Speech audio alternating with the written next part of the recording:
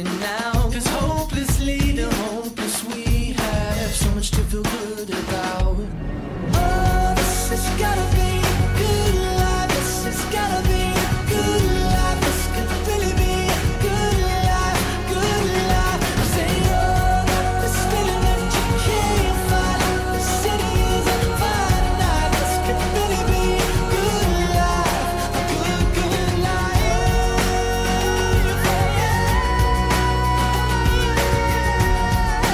Good, good life, good life.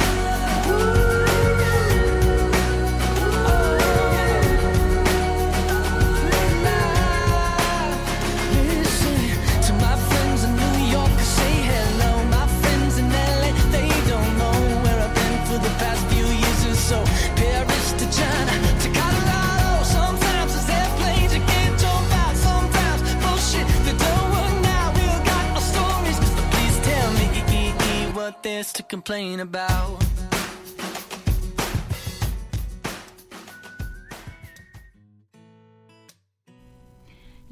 Γεια σας αγαπημένοι μου φίλοι και αγαπημένες μου φίλες. Δευτέρα βράδυ απόψε 27 Ιουνίου και όπως κάθε Δευτέρα βράδυ τέτοια ώρα, εκτός από την προηγούμενη Δευτέρα που μπορείτε να μου βάλετε απουσία, ακούτε την εκπομπή Life Coaching με τη Βαλεντίνα. Είμαι η Βαλεντίνα Κόρδη και είμαι προπονήτρια στρατηγικής παρέμβασης στον τρόπο σκέψης σας και στη συμπεριφορά σας. Σας βοηθάω δηλαδή να κάνετε τις επιθυμητές αλλαγές στη ζωή σας μέσα από την αλλαγή του τρόπου σκέψης σας και τη συμπεριφορά σας που μπορεί να μπλοκάρει τα όνειρά σας και τους στόχους σας.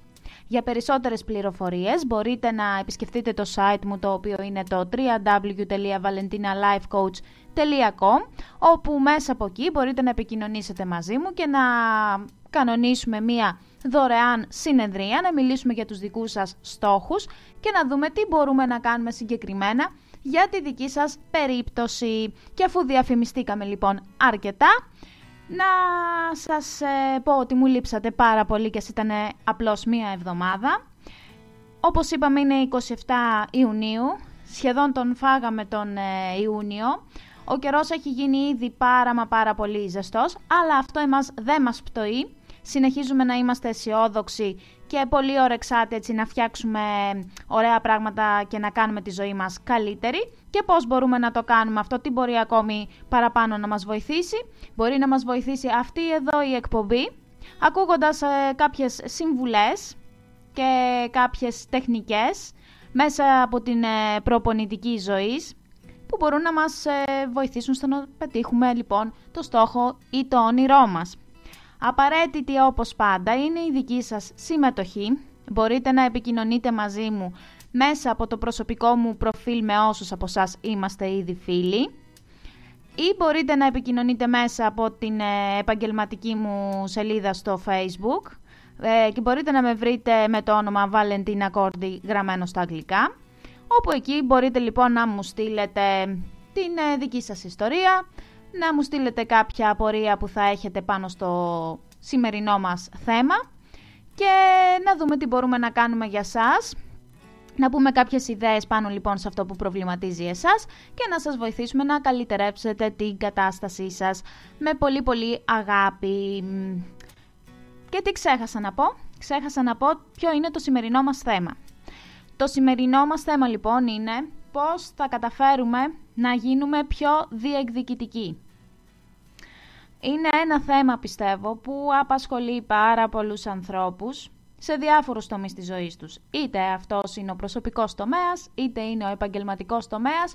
Όλοι πολλές φορές νιώθουμε ότι δεν διεκδικούμε αρκετά τα πράγματα που επιθυμούμε να έχουμε στη ζωή μας και πολλές φορές υποχωρούμε και συμφωνούμε με άλλες καταστάσεις που δεν μας βρίσκουν σύμφωνους, αλλά λόγω της έλλειψης της διεκδικητικότητάς μας κάνουμε το χατήρι στους άλλους και τελικά καταφέρνουμε να είμαστε δυσαρεστημένοι.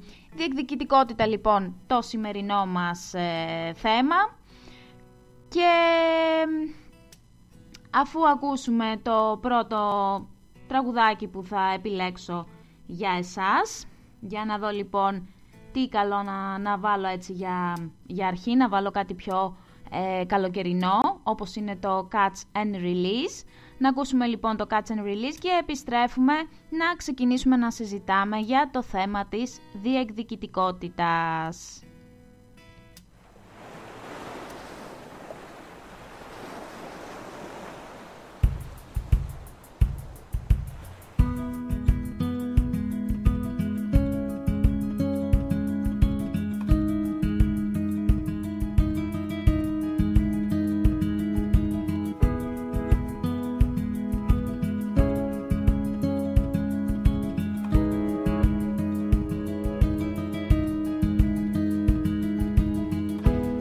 There's a place I go to when no one knows me. It's not lonely, it's a necessary thing. It's a place I made up, find out what I'm made of. The nights I've stayed up, counting stars and fighting sleep. Let it wash over me, I'm ready to lose my feet. Take me off to the place where one reviews life's mystery. Steady on down the line, lose every sense of time. Take it all in and wake up that small part of me. Day to day I'm blind to see and find how far to go. Everybody got their reason, everybody got their way. We're just catching and releasing what builds up throughout the day. It gets into your body and it flows right through your blood. We can tell each other secrets and remember how to love. Da-da-dum, da-dum, dum,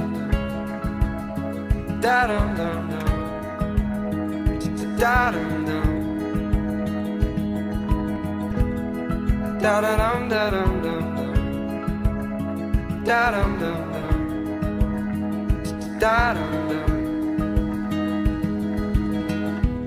There's a place I'm going, no one knows me. If I breathe real slowly, I let it out and let it in. It can be terrifying to be slowly dying, also clarifying. We end where we begin, so let it wash over me. I'm ready to lose my feet. Take me off to the place where one reveals life's mystery. Steady on down the line, lose every sense of time. Take it all in and wake up that small part of me. Day to day I'm blind to see and find how far to go. Everybody got their reason, everybody got their way. We're just catching and releasing what builds up throughout the day. And it gets into your body, flows right through your blood. We can tell each other secrets and remember how to love. Da-da-dum, da-dum, dum, dum, da-dum, dum, dum, da-dum, dum, da-da-dum, da-dum, dum, dum, da-dum, dum, dum, da-dum, dum.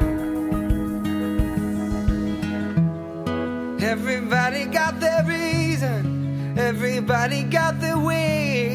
We're just catching and releasing what builds up throughout the day. And it gets into your body and it flows right through your blood. We can tell each other secrets and remember how to love.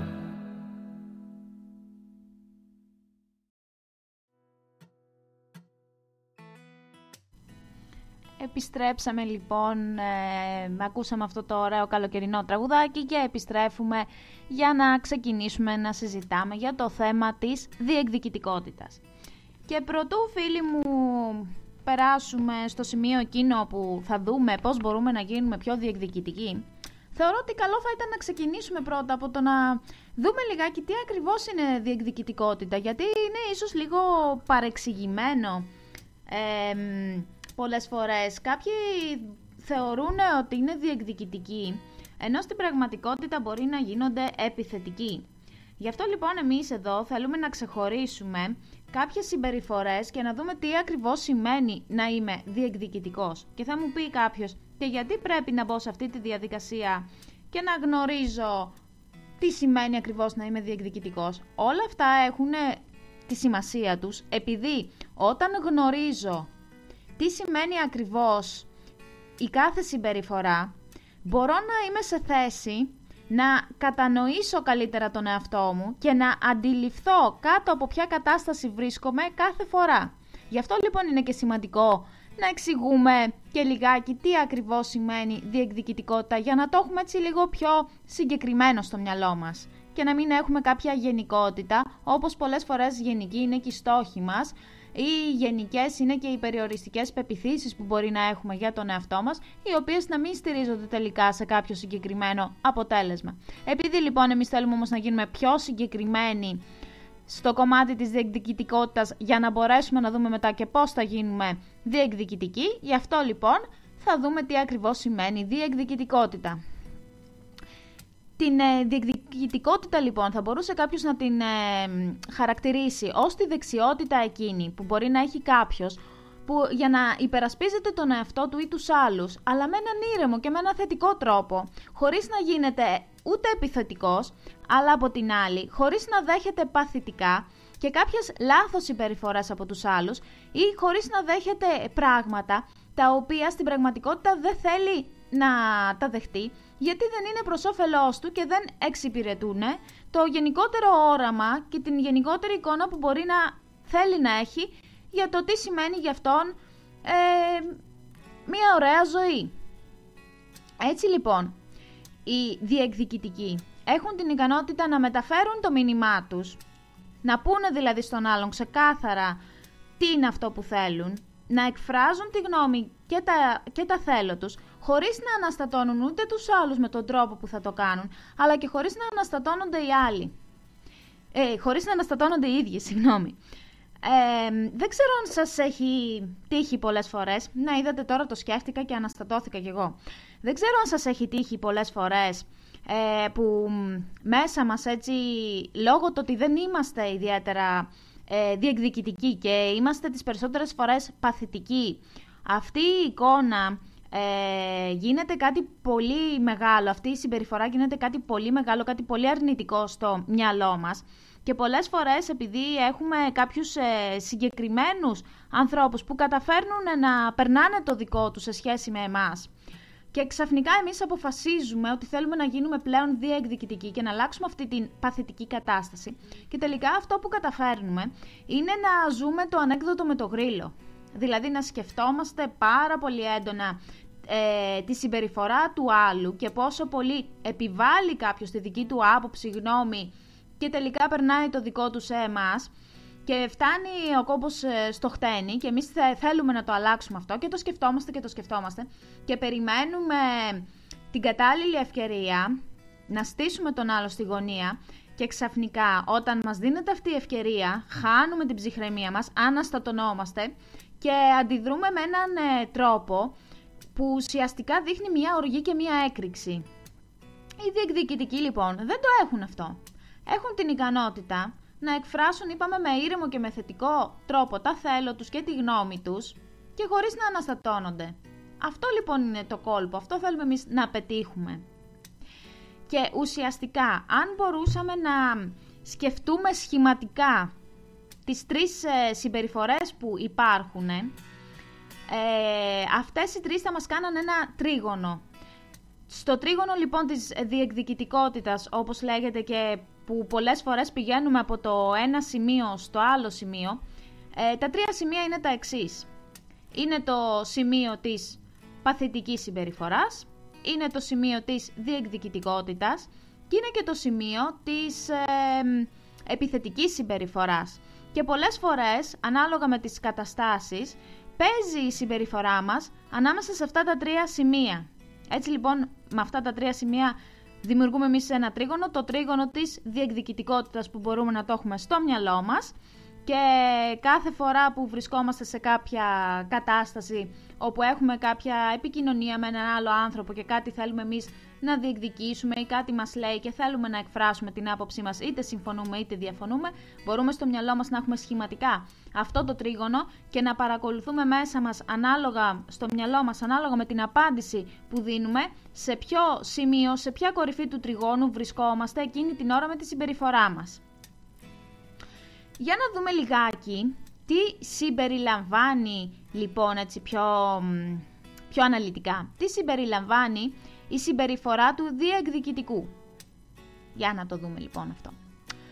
Ο διεκδικητικός είναι ένας άνθρωπος που είναι ανοιχτός να εκφράσει τις επιθυμίες, τις σκέψεις και τα συναισθήματά του και δεν έχει κανένα πρόβλημα στο να ενθαρρύνει και τους γύρω του να κάνουν το ίδιο. Δεν φοβάται δηλαδή ούτε να εκφράσει, ούτε και να ακούσει τι έχουν να του πούνε οι άλλοι, τι αισθάνονται ή τη δική τους οπτική γωνία.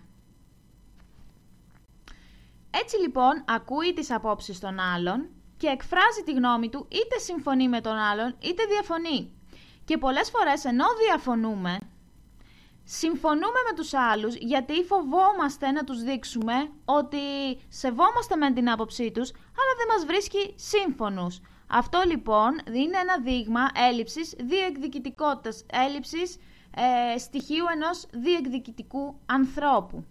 Επίσης, ο άνθρωπος ο οποίος κατέχει αυτό το σκύλ, αυτή την ευδεξιότητα της διεκδικητικότητας, δεν φοβάται να αναλάβει διάφορες ευθύνες, να εκφράσει όπως είπαμε και πριν τη γνώμη του και να πάρει την ευθύνη της γνώμης του. Και επίσης μπορεί να αναθέτει και ευθύνες σε άλλους, όπως και οι άλλοι πολλές φορές αναθέτουν ευθύνες σε εμάς, θα πρέπει και εμείς να είμαστε σε θέση να αναθέσουμε κάποιες ευθύνες σε άλλους. Είτε αυτό αφορά το χώρο της εργασίας μας όπου θα πρέπει να διανέμουμε κάποιες εργασίες, είτε αυτό αφορά την προσωπική μας ζωή όπου θέλουμε να ζητήσουμε κάτι από τον σύντροφό μας, τον σύζυγό μας, το παιδί μας, το φίλο μας, τη φίλη μας κτλ. Ο διεκδικητικός λοιπόν έχει το θάρρος να το πω. Το σκέφτεται ότι είναι κάτι φυσιολογικό και ο ίδιος να αναλαμβάνει κάποιες ευθύνες όταν πραγματικά μπορεί να τις αναλάβει, αλλά και δεν φοβάται να ζητήσει από κάποιον να κάνει κάτι για αυτόν, να του αναθέσει κάποια ευθύνη. Επίσης, εκφράζει την ευγνωμοσύνη του στους άλλους για ό,τι κάνουν ή έκαναν για αυτόν και δεν αισθάνεται άσχημα με το να κάνει κάποιο κοπλιμέντο ή να επενέσει κάποιον άλλο για κάτι που βλέπει και το θεωρεί ότι είναι καλό, ότι του αρέσει.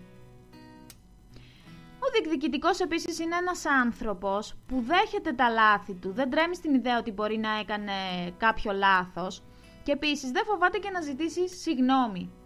Και όλο αυτό προκύπτει από το γεγονός ότι ένας άνθρωπος που είναι διεκδικητικός έχει ένα υψηλό επίπεδο αυτοπεποίθησης, νιώθει σιγουριά για τον εαυτό του και όταν είσαι σίγουρος δεν φοβάσαι να αντιμετωπίσεις και να παραδεχτείς και τα λάθη σου. Επίσης, όταν κατέχουμε τη δεξιότητα της διεκδικητικότητας, έχουμε αυτοέλεγχο. Μπορούμε να συνειδητοποιήσουμε σε ποια συναισθηματική κατάσταση βρισκόμαστε και το δεύτερο στάδιο είναι ότι έχουμε την ικανότητα να ελέγξουμε τα συναισθήματά μας. Όπως είπαμε και πιο πριν, σε σχέση με το να μην αναστατωνόμαστε όταν πρόκειται να έρθουμε σε μια κατάσταση όπου θα πρέπει να διεκδικήσουμε κάτι στη ζωή μας. Ο διεκδικητικός λοιπόν έχει τον αυτοέλεγχο, έχει αυτοπεποίθηση και ταυτόχρονα αισθάνεται ότι είναι ίσος με τους άλλους, απέναντι στους άλλους, όπως και οι άλλοι είναι ίσοι απέναντί του. Δεν αισθάνεται δηλαδή μειονεκτικά, που πολλές φορές από αυτό πηγάζει και το γεγονός ότι διατηρούμε μια παθητική στάση προς τους άλλους και πολλές φορές πράγματα που δεν θέλουμε να δεχτούμε, συμπεριφορές που δεν μας αρέσουν, τις δεχόμαστε παθητικά. Αυτά λοιπόν είναι τα χαρακτηριστικά ενός διεκδικητικού ανθρώπου. Πάμε να ακούσουμε ακόμη ένα μουσικό κομμάτι και επιστρέφουμε να μιλήσουμε λίγο πιο συγκεκριμένα για για την παθητική συμπεριφορά και να δείτε μήπως μπορείτε να αναγνωρίσετε σε αυτό και εσείς κάποια στοιχεία του εαυτού σας. Μήπως και εσείς συμπεριφέρεστε με κάποιον παθητικό τρόπο και δεν το έχετε συνειδητοποιήσει και ακούγοντας αυτά που έχω να σας πω το συνειδητοποιήσετε και σκεφτείτε ότι ίσως είναι ώρα να το αλλάξετε αυτό. Πάμε λοιπόν να ακούσουμε το επόμενο μουσικό μας κομμάτι, Something Beautiful που λέγεται και το τραγούδι, να ακούσουμε κάτι ωραίο και να επιστρέψουμε να μιλήσουμε για την παθητική συμπεριφορά.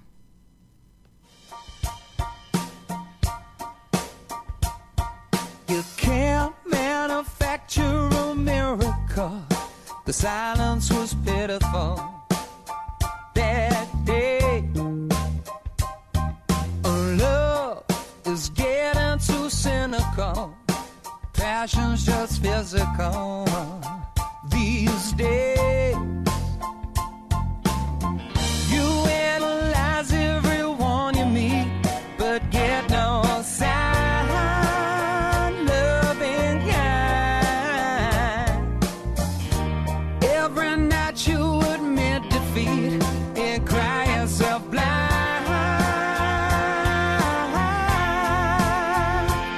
If you can't wake up in the morning, 'cause your bed lies vacant at night.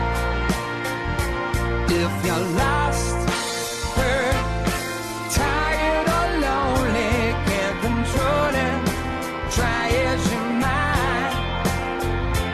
May you find that love never leave you. May you find it by the end of the day. You won't be lost, hurt, tired and lonely. Something beautiful will come your way. The DJ said on the radio, life should be stereo each day.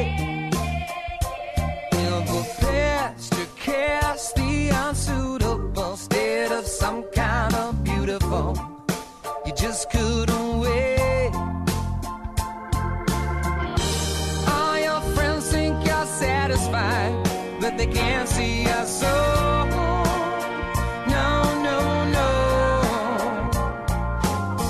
Forgot the time feeling petrified when they left alone. If you can't wake up in the morning, 'cause your bed lies vacant at night. If you're lost, hurt, tired and lonely, can't control it, try as you might. May you find that love that won't leave you. May you find it by the end of the day. You won't be lost, hurt, tired and lonely.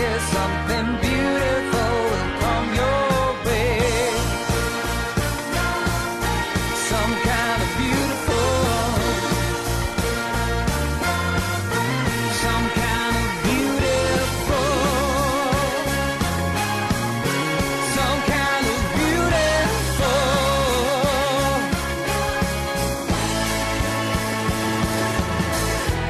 All your friends think you're satisfied, but they can't see your soul. No, no, no. Forgot the time feeling petrified when they lived alone.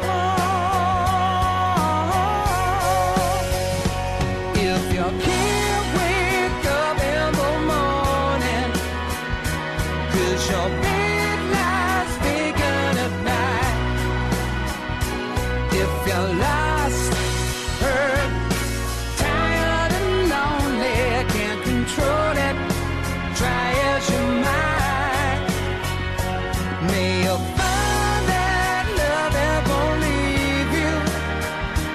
May you find it by the end of the day. You won't be lost,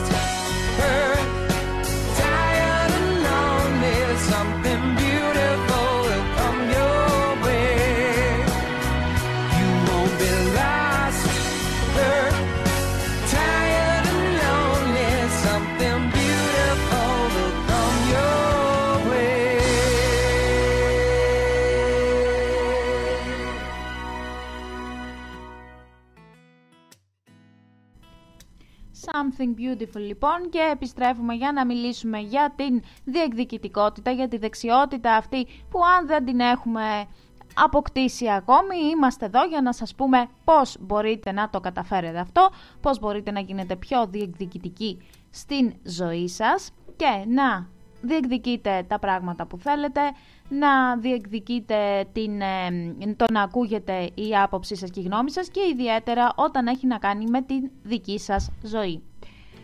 Πάμε λοιπόν να δούμε λιγάκι ποια είναι η παθητική συμπεριφορά. Η παθητική συμπεριφορά στο νοητικό ή νοητό τρίγωνο που σας ανέφερα πριν, το τρίγωνο της διεκδικητικότητας, είναι εκείνο το στοιχείο, εκείνη η κορυφή του τριγώνου, όπου όταν κάποιος έχει παθητικότητα, συμβαδίζει με τις επιθυμίες των άλλων, εις βάρος του εαυτού του και της αυτοπεποίθησής του, των ονείρων του και των στόχων του και της ζωής του γενικότερα.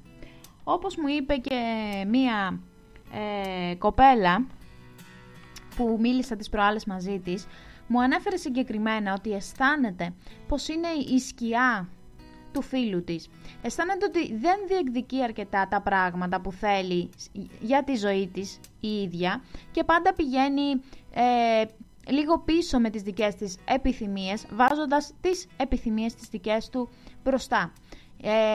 Ο παθητικός λοιπόν, ο άνθρωπος ο οποίος έχει παθητική συμπεριφορά, λειτουργεί έτσι, λειτουργεί κάπως σαν σκιά για τους άλλους ανθρώπους, δεν προβάλλει μπροστά τις δικές του επιθυμίες και τα δικά του θέλω. Και γιατί μπορεί να το κάνει αυτό? Μπορεί λοιπόν να το κάνει αυτό επειδή θέλει πάντα να είναι αρεστός. Τον ενδιαφέρει να αρέσει σε όλους και δεν θέλει ίσως να κακοκαρδίσει κανένα, γιατί γι' αυτόν είναι πολύ σημαντικό το να τον αγαπούνε και να τον αγαπούνε μέσα από το να δέχεται την άποψη των άλλων, να πηγαίνει σύμφωνα με τα σχέδια των άλλων. Το έχει βρει λοιπόν ως ένα τρόπο για να αισθάνεται σημαντικός και να καλύπτει μία από τις 6 ανθρώπινες ανάγκες, που είναι και η ανάγκη της αγάπης, της σύνδεσης με τους άλλους ανθρώπους και ίσως και της σημαντικότητας. Σίγουρα βέβαια δεν είναι ο σωστός τρόπος αυτός για να καλύψουμε αυτές τις ανάγκες, εφόσον τελικά ζημιώνουμε τον εαυτό μας, ρίχνουμε την αυτοπεποίθησή μας και ουσιαστικά λειτουργούμε ως σαμποτέρ στα δικά μας όνειρα και στους δικούς μας στόχους. Επίσης, ο άνθρωπος που εκδηλώνει μια παθητική συμπεριφορά δεν αισθάνεται ισότιμος με τους άλλους.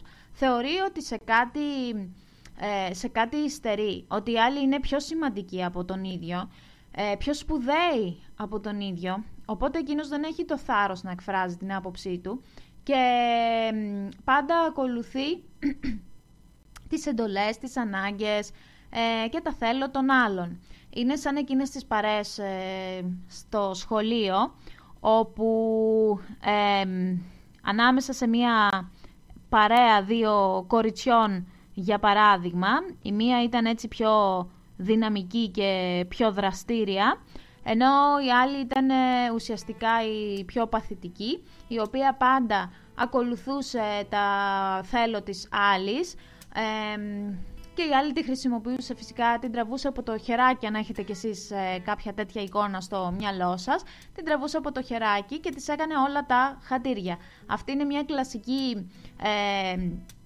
μια κλασική ας πούμε εικόνα μιας παθητικής συμπεριφοράς, όπου το ένα άτομο ένιωθε ότι και αυτό έπαιρνε αξία από το άλλο, το οποίο το θεωρούσε πιο σημαντικό και πιο σπουδαίο, και έμπαινε στη διαδικασία να δέχεται όλα τα καπρίτσια, στο πούμε και έτσι, και όλες τις επιλογές του άλλου ατόμου, χωρίς το ίδιο να εκφράζει ποτέ τι πραγματικά θέλει, και αν το εξέφραζε, το άλλο έβρισκε τον τρόπο, επειδή ήξερε να απαιτεί και να διεκδικεί για να πετύχει τα δικά του, αυτά που ήθελε, έπιθε τελικά το άλλο άτομο ότι στην πραγματικότητα δεν έχει διαφορετικές ανάγκες.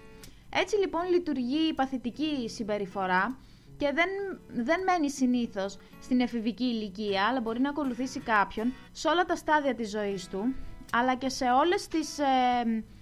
σε όλους τους τομείς της ζωής του. Κάποιος μπορεί να έχει παθητική συμπεριφορά στην εργασία του, όπου να είναι το άτομο εκείνο που όλοι του φορτώνουν τις αγκαρίες στα θελήματα και τελικά βρίσκεται μέχρι αργά το απόγευμα να διεκπεραιώνει τις δουλειές των άλλων και συνήθως ποτέ δεν τολμά να παραπονεθεί. Μπορεί να είναι και στο προσωπικό τομέα, να έχει παθητική στάση σε σχέση με το σύντροφό του, ακόμη και πολλές φορές να έχουμε μια παθητική στάση και από τα παιδιά μας. Αυτοί λοιπόν που έχουν και μια παθητική συμπεριφορά δεν επικοινωνούν σωστά τις επιθυμίες τους. Μπορεί να μην τις επικοινωνούν και καθόλου, να φοβούνται να το κάνουν. Ή μπορεί απλά να μην τις επικοινωνούν σωστά από την άποψη ότι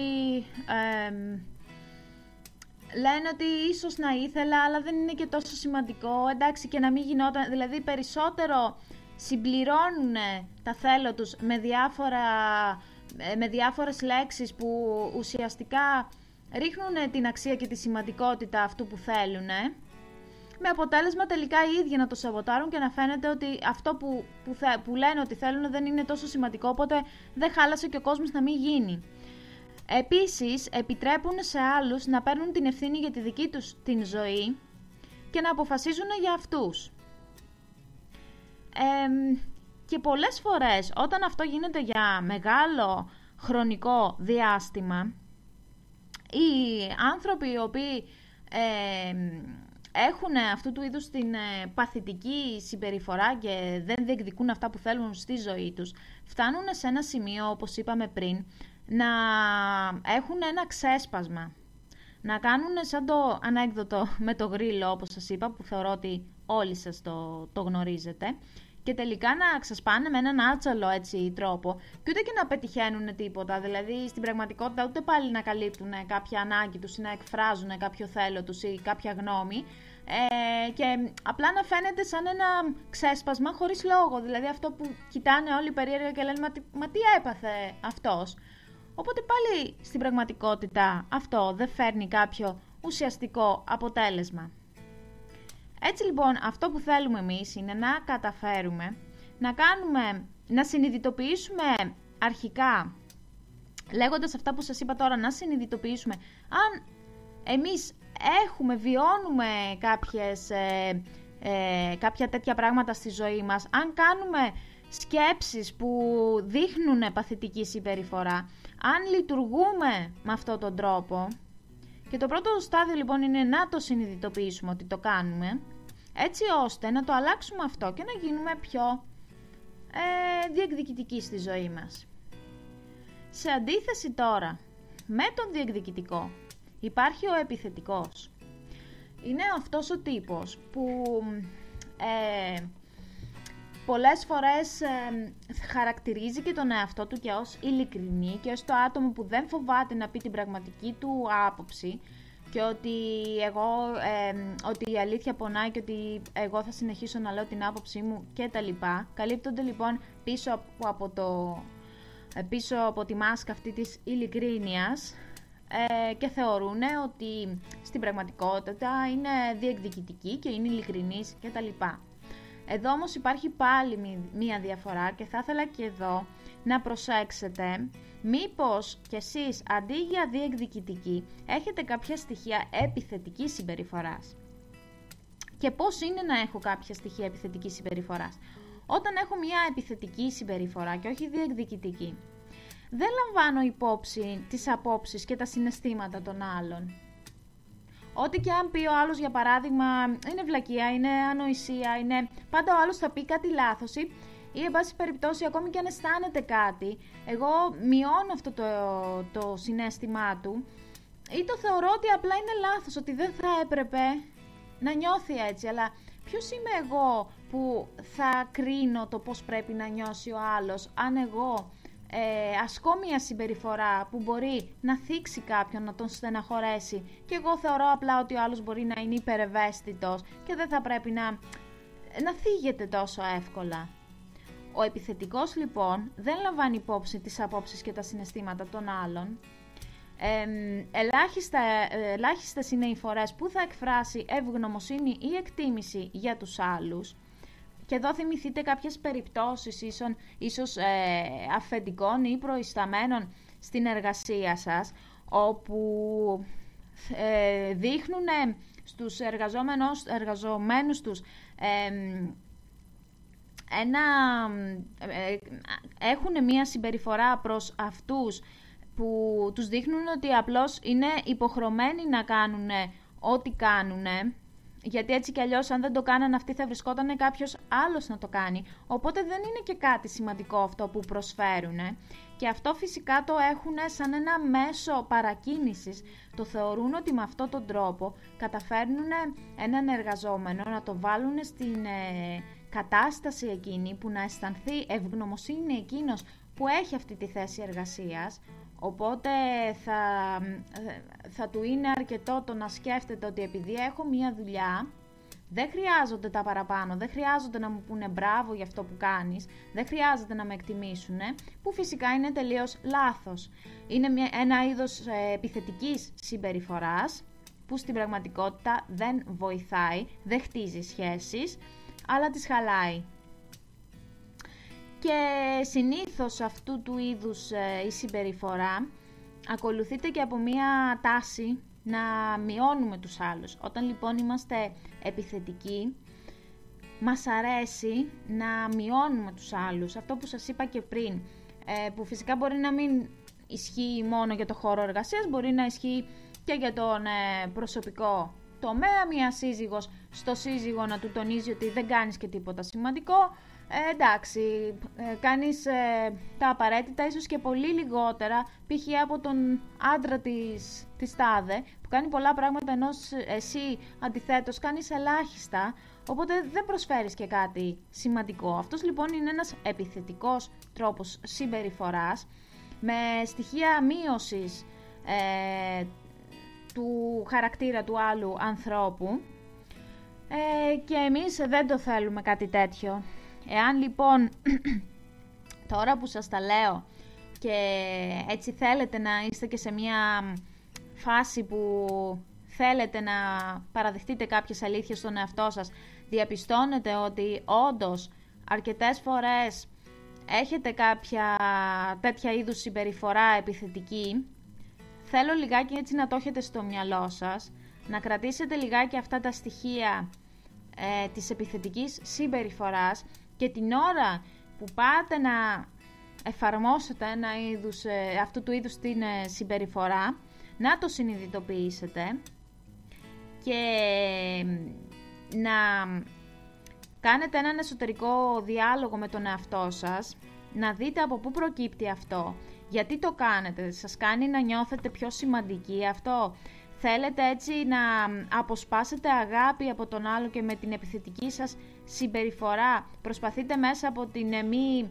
έκφραση ευγνωμοσύνης ή εκτίμησης ή μείωσης να τον κάνετε να σας προσέξει παραπάνω, να δώσει παραπάνω πράγματα, ώστε τελικά να σας δείξει ότι σας αγαπά. Τι ακριβώς είναι, γιατί ασκείτε αυτό το είδος της επιθετικής συμπεριφοράς. Συνειδητοποιήστε το λοιπόν, είναι το πρώτο βήμα. Και το δεύτερο βήμα, προσπαθήστε να καταλάβετε με το τι το συνδέεται αυτό, ποια ανάγκη προσπαθείτε να καλύψετε όταν γίνεστε επιθετικοί. Και εφόσον λοιπόν συνειδητοποιήσετε ότι όντως γίνεστε επιθετικοί, θα πάμε να δούμε τώρα, μετά το μουσικό μας διάλειμμα, γιατί θέλω να πάρω και μία ανάσα, θα πάμε να δούμε λοιπόν πώς μπορούμε να φύγουμε από την κορυφή στο τρίγωνο της διεκδικητικότητας, από την κορυφή είτε της παθητικότητας είτε της επιθετικότητας, να αλλάξουμε τη συναισθηματική μας κατάσταση και τη συμπεριφορά μας και να πάμε στην διεκδικητικότητα. Φυσικά αυτά είναι πράγματα που δεν γίνονται με τη μία φορά, που θα πρέπει συνέχεια να τα δουλεύουμε, να κάνουμε προπόνηση τακτική συνεχώς, να βάζουμε στον εαυτό μας διάφορα τέτοια τεστάκια και σιγά σιγά να χτίζουμε μία πιο διεκδικητική συμπεριφορά, έναν χαρακτήρα, έναν τύπο, που θα μάθει να διεκδικεί τα πράγματα που είναι σημαντικά για τη ζωή του, αλλά να διεκδικεί και πράγματα που είναι σημαντικά και για τους ανθρώπους που αγαπά ή για τον κόσμο γενικότερα. Γιατί δεν είναι τίποτα πιο ωραίο και η ευτυχία δεν συμπληρώνεται εάν δεν μοιραζόμαστε πράγματα και συναισθήματα με τους άλλους, και τι πιο ωραίο να μπορούμε να κάνουμε ωραία πράγματα για τους γύρω μας και ένα από αυτά είναι να διεκδικούμε και για τους άλλους μια καλύτερη ζωή. Πάμε λοιπόν να ακούσουμε ένα μουσικό κομμάτι και επιστρέφουμε να δούμε πώς μπορούμε να γίνουμε πιο διεκδικητικοί.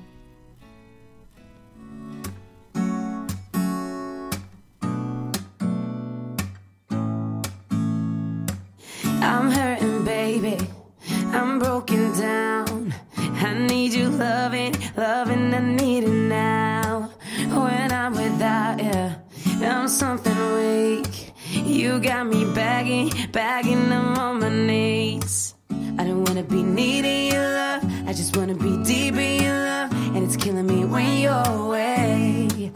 Oh baby, 'cause I really don't care where you are, I just wanna be there where you are. And I gotta get one little taste. Your sugar, yes please, won't you come and put it down on me? I'm right here, 'cause I need a little love and little sympathy. Yeah, you show me good loving, make it alright. Need a little sweetness in my life. Your sugar, yes please, won't you come and put it down on me? My broken pieces, you pick them up. Don't leave me hanging, come give me some. When I'm without you, I'm so insecure. You are the one thing I'm living for. I don't wanna be needing your love, I just wanna be deep in your love. And it's killing me when you're away. Oh baby, 'cause I really don't care where you are, I just wanna be there where you are. And I gotta get one little taste. Your sugar, yes please, won't you come and put it down on me? I'm right here, 'cause I need a little love and little sympathy. Yeah, you show me good loving, make it alright. Need a little sweetness in my life. Your sugar, yes please, won't you come and put it down on me? I want that red velvet, I want that sugar sweet. Don't let nobody touch it unless that somebody's me. I gotta be a man, there ain't no other way. 'Cause girl, you are that Southern California babe. I don't wanna play no games, I don't gotta be afraid. Don't give me all that shy shit, no makeup on, and that's my sugar. Yes please, won't you come and put it down on me? I'm right here, 'cause I need a little love and little sympathy. Yeah, you show me good loving, make it alright. Need a little sweetness in my life. Your sugar, yes please, won't you come and put it down on me?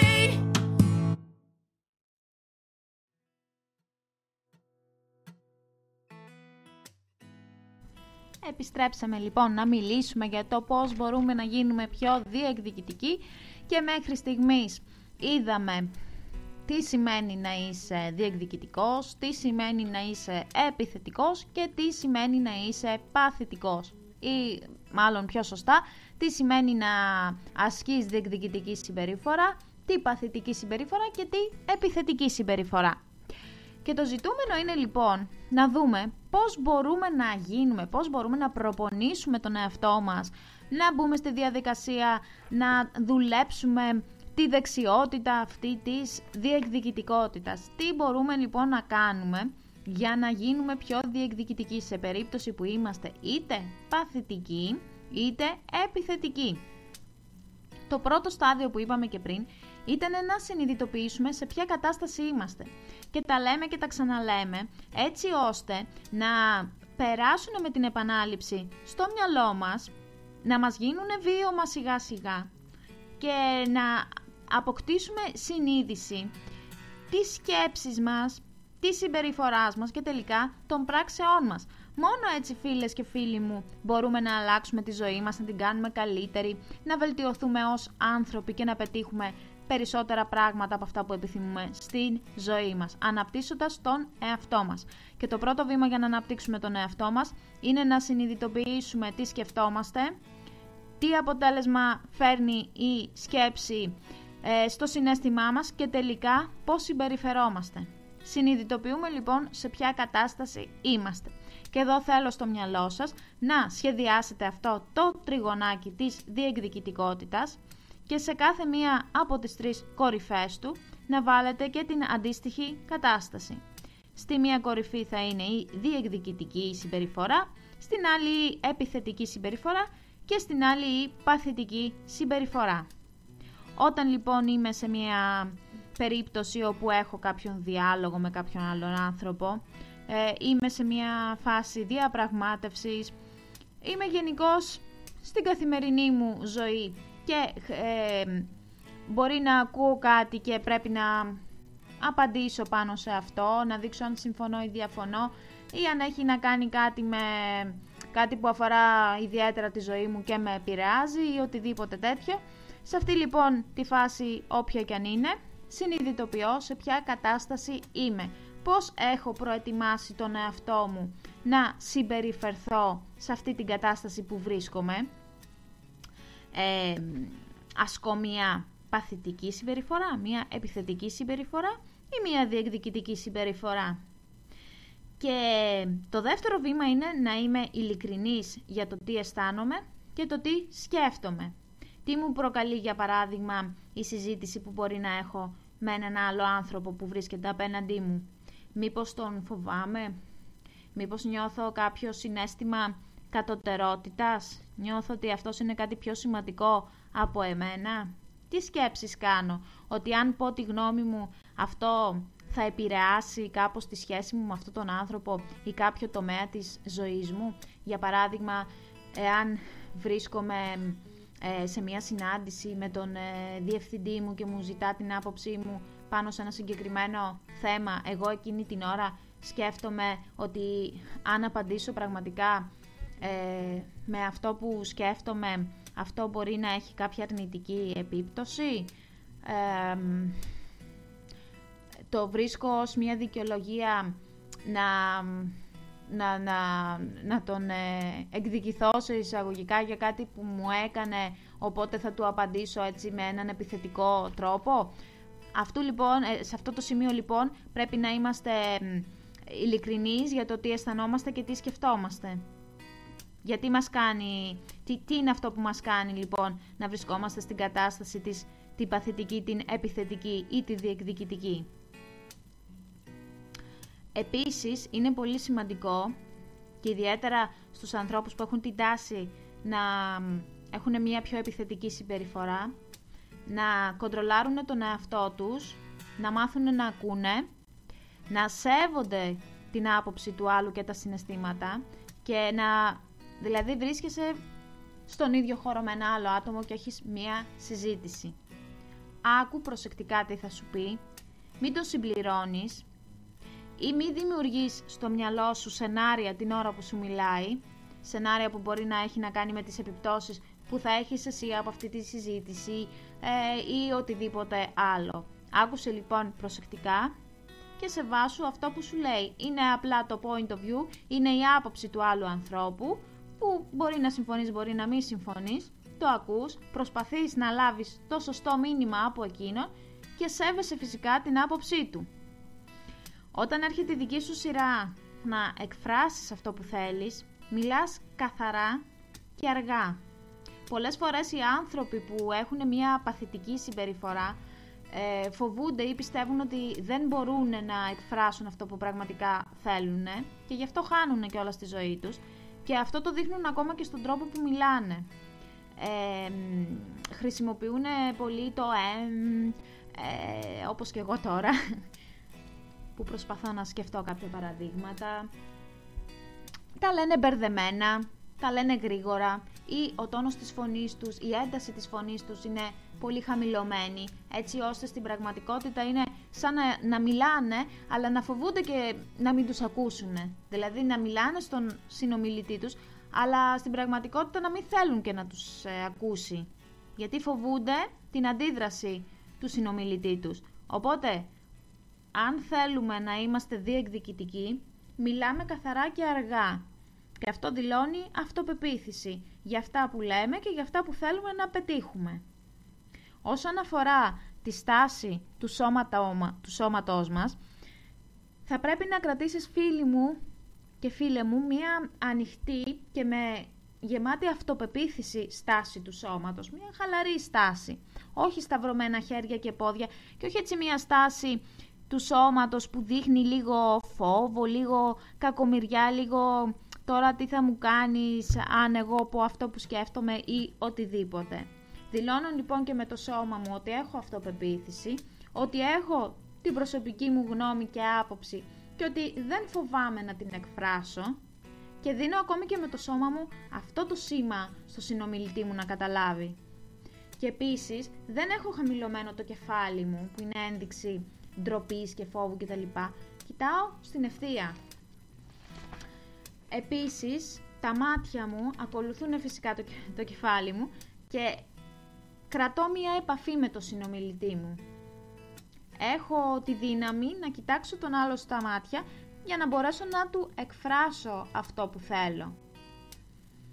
Και πολλές φορές, είτε όταν ασκώ επιθετική συμπεριφορά, είτε όταν ασκώ παθητική συμπεριφορά, χάνουμε λίγο τον έλεγχο των συναισθημάτων μας που είπαμε πριν. Μπορεί να νιώσω έντονο θυμό.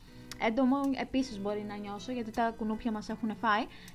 Μπορώ να νιώσω έντονο θυμό ή μπορεί να νιώσω ταραχή, και αυτό να το βγάλω εκεί πέρα, οπότε ταυτόχρονα να τα χαλάσω όλα, αντί να δείξω την διεκδικητική μου συμπεριφορά και να πετύχω αυτό που θέλω μέσα από αυτή τη συζήτηση, τελικά να χαλάσω τις σχέσεις μου αν γίνω ιδιαίτερα επιθετικός, ή να μην καταφέρω να πετύχω αυτό που θέλω όταν τελικά καταλήξω να είμαι παθητικός. Βοηθάω λοιπόν το σώμα μου με την αναπνοή μου και παίρνω αργές αναπνοές, με αποτέλεσμα να αποδυναμώσω το συναίσθημα του θυμού, της ταραχής ή του φόβου ή οτιδήποτε άλλο αρνητικό νιώθω.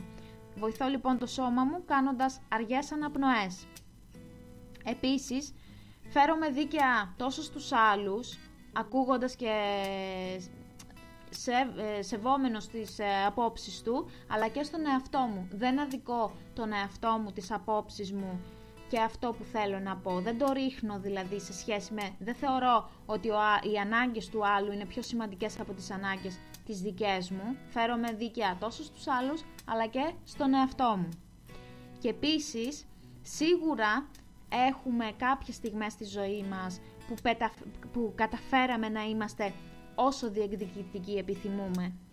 Φέρνουμε λοιπόν αυτή τη στιγμή στο μυαλό μας και αυτομάτως όταν φέρω στο μυαλό μου αυτή τη σκέψη, το σώμα μου με ακολουθεί. Παίρνω αυτή την κατάλληλη στάση της αυτοπεποίθησης, αισθάνομαι και ο ίδιος πιο δυνατός να διεκδικήσω και έτσι μπορώ να τα καταφέρω ακόμη μία φορά να ασκήσω διεκδικητική συμπεριφορά και να είμαι ισότιμος απέναντι σε μία συζήτηση με έναν άλλο άνθρωπο και να πετύχω κι εγώ αυτά που θέλω, και αν τελικά δεν καταφέρω αυτά που θέλω στο τραπέζι αυτό της συζήτησης, να έχω καταφέρει να εκφράσω την προσωπική μου άποψη. Δηλαδή ακόμη και αν διαφωνώ και αν δεν φτάσω στο τελικό αποτέλεσμα που είναι να πετύχω το αποτέλεσμα που εγώ θα ήθελα για χ λόγους, να έχω καταφέρει να εκφράσω την πραγματική μου άποψη και από το αποτέλεσμα που θα βγει να έχω εκφράσει στο τι μπορώ να συμμετέχω, στο τι δεν μπορώ να συμμετέχω, δηλαδή πάλι εκεί να μην φορτωθώ ευθύνες που δεν έπρεπε να φορτωθώ. Έτσι λοιπόν κάνουμε αυτά τα βήματα και τα είπαμε, η διεκδικητικότητα όπως και η ανάπτυξη οποιασδήποτε δεξιότητας απαιτεί προπόνηση.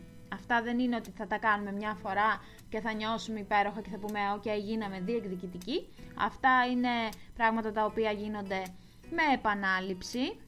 Όποτε βρίσκουμε την ευκαιρία κάνουμε αυτή την άσκηση της διεκδικητικότητας και όσο πιο πολύ ασκούμε αυτή τη συμπεριφορά, τόσο αυτή εμπεδώνεται στο μυαλό μας και αυτομάτως αρχίζουμε σιγά σιγά να λειτουργούμε κατά αυτόν τον τρόπο.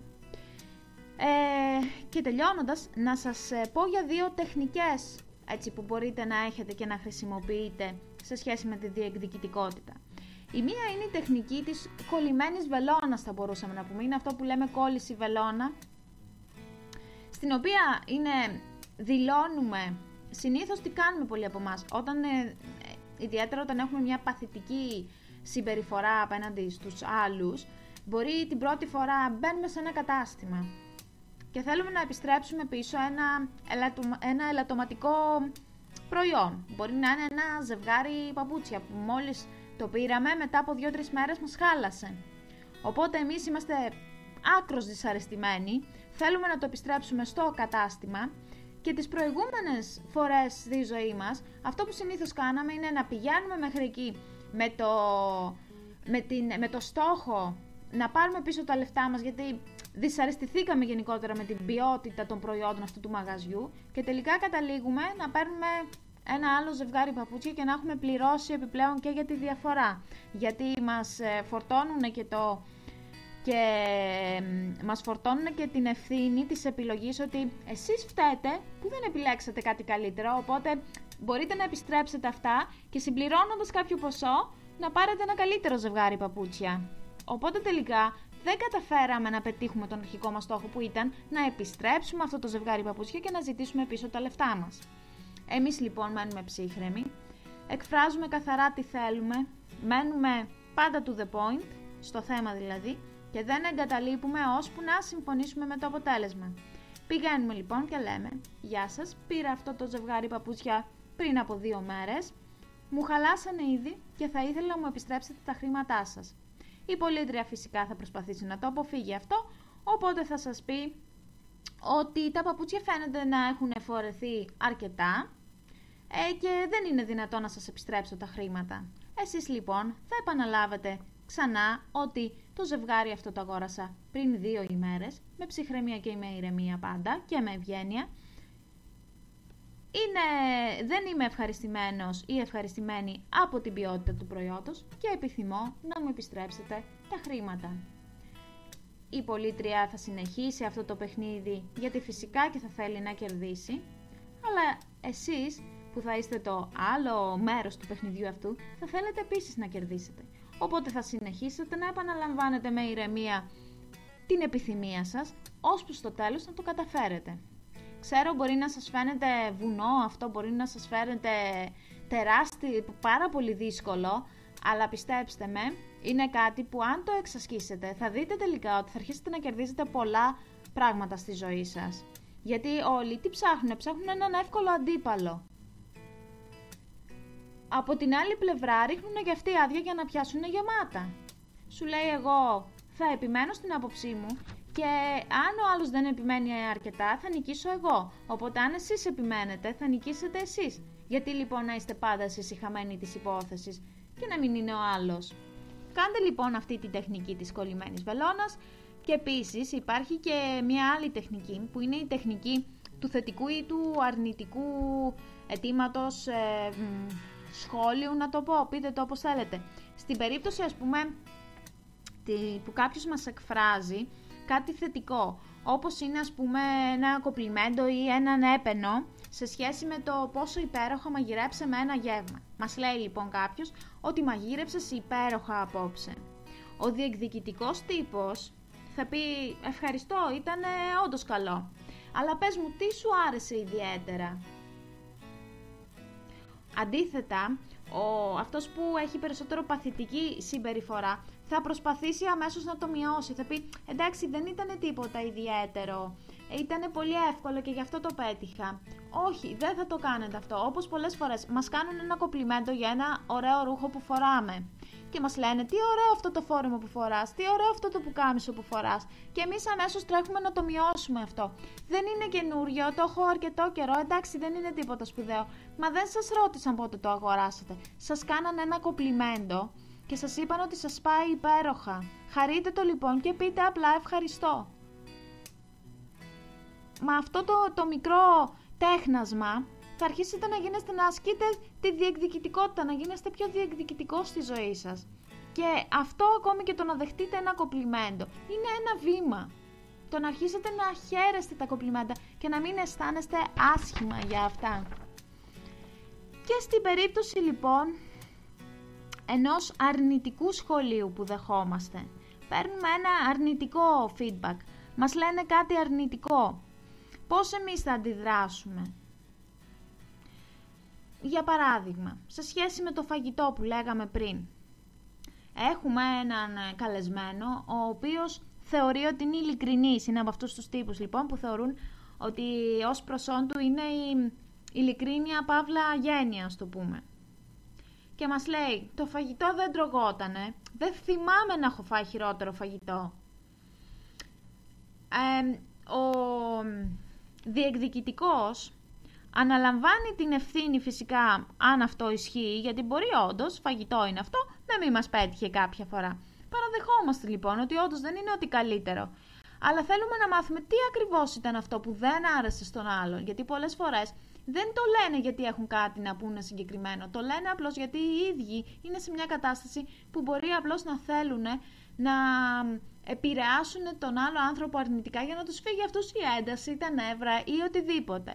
Οπότε, εάν αυτό ισχύει, που όντως δεν είναι, ας πούμε, το φαγητό καλό, τουλάχιστον να πάρω κάτι θετικό από αυτό. Να μάθω τι ακριβώς δεν άρεσε στον άλλον, ώστε την επόμενη φορά να το διορθώσω. Με ηρεμία και με ψυχραιμία, χωρίς αυτό να μας αναστατώσει και να μας επηρεάσει αρνητικά. Αν είμαστε σε μια φάση που είμαστε επιθετικοί ως άνθρωποι, έχουμε μια επιθετική συμπεριφορά, γιατί αυτό μας στεναχώρεσε, μας τάραξε, επειδή εμείς ήμασταν πολλές ώρες και κάναμε αυτή την προετοιμασία και τελικά δεν μείναν ευχαριστημένοι. Μπορεί να αντιδράσουμε με έναν τρόπο που δεν θα μας προσφέρει τίποτα και να πούμε δεν πρόκειται να ξαναμαγειρέψω ξανά, ή τέλος πάντων ήμουνα τόσες ώρες και το προετοίμαζα και σιγά μην ξαναδείτε από μένα κάτι αντίστοιχο και διάφορα πράγματα. Όχι. Θα διατηρήσω, όπως είπαμε, τον έλεγχο των συναισθημάτων μου.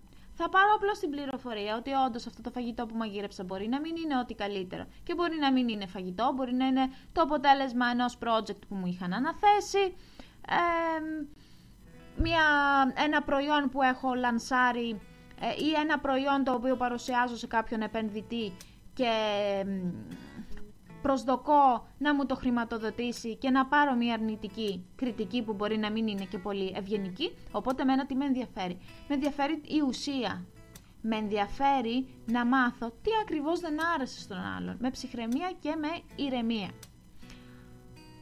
Αυτά λοιπόν είναι αυτές είναι δύο μικρές τεχνικές που μπορείτε να βάλετε άμεσα σε εφαρμογή.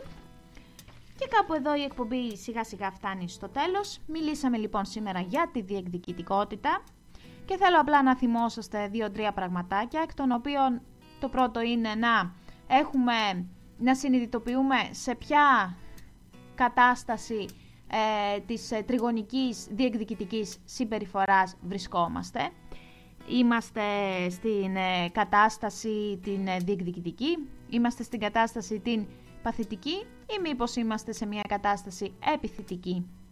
Να είμαστε πλήρως ειλικρινείς για το τι σκεφτόμαστε και τι αισθανόμαστε εκείνη τη στιγμή και ποια ανάγκη προσπαθούμε να καλύψουμε μέσα από αυτή τη συμπεριφορά μας, και εφόσον κάνουμε αυτά τα 3 βήματα να προσπαθήσουμε να ακολουθήσουμε αυτά τα στάδια που αναφέραμε απόψε, για να μπορέσουμε να περάσουμε από τις 2 συμπεριφορές που μπορεί να είναι βλαπτικές για εμάς τους στόχους και τα όνειρά μας, την επιθετική ή την παθητική, στην διεκδικητική.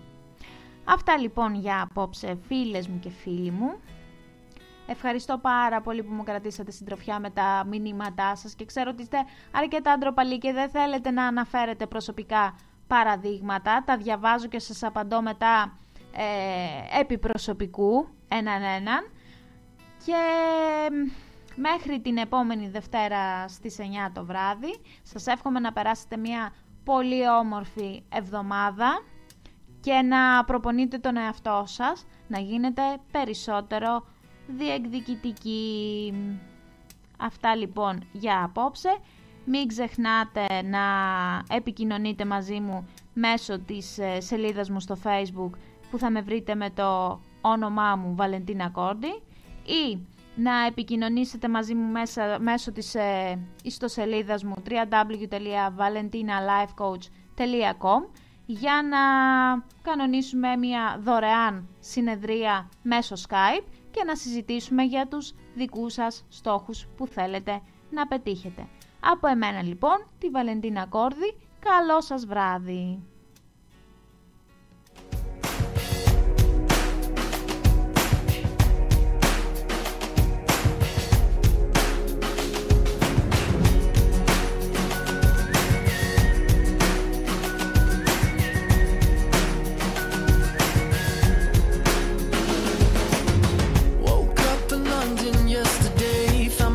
In the city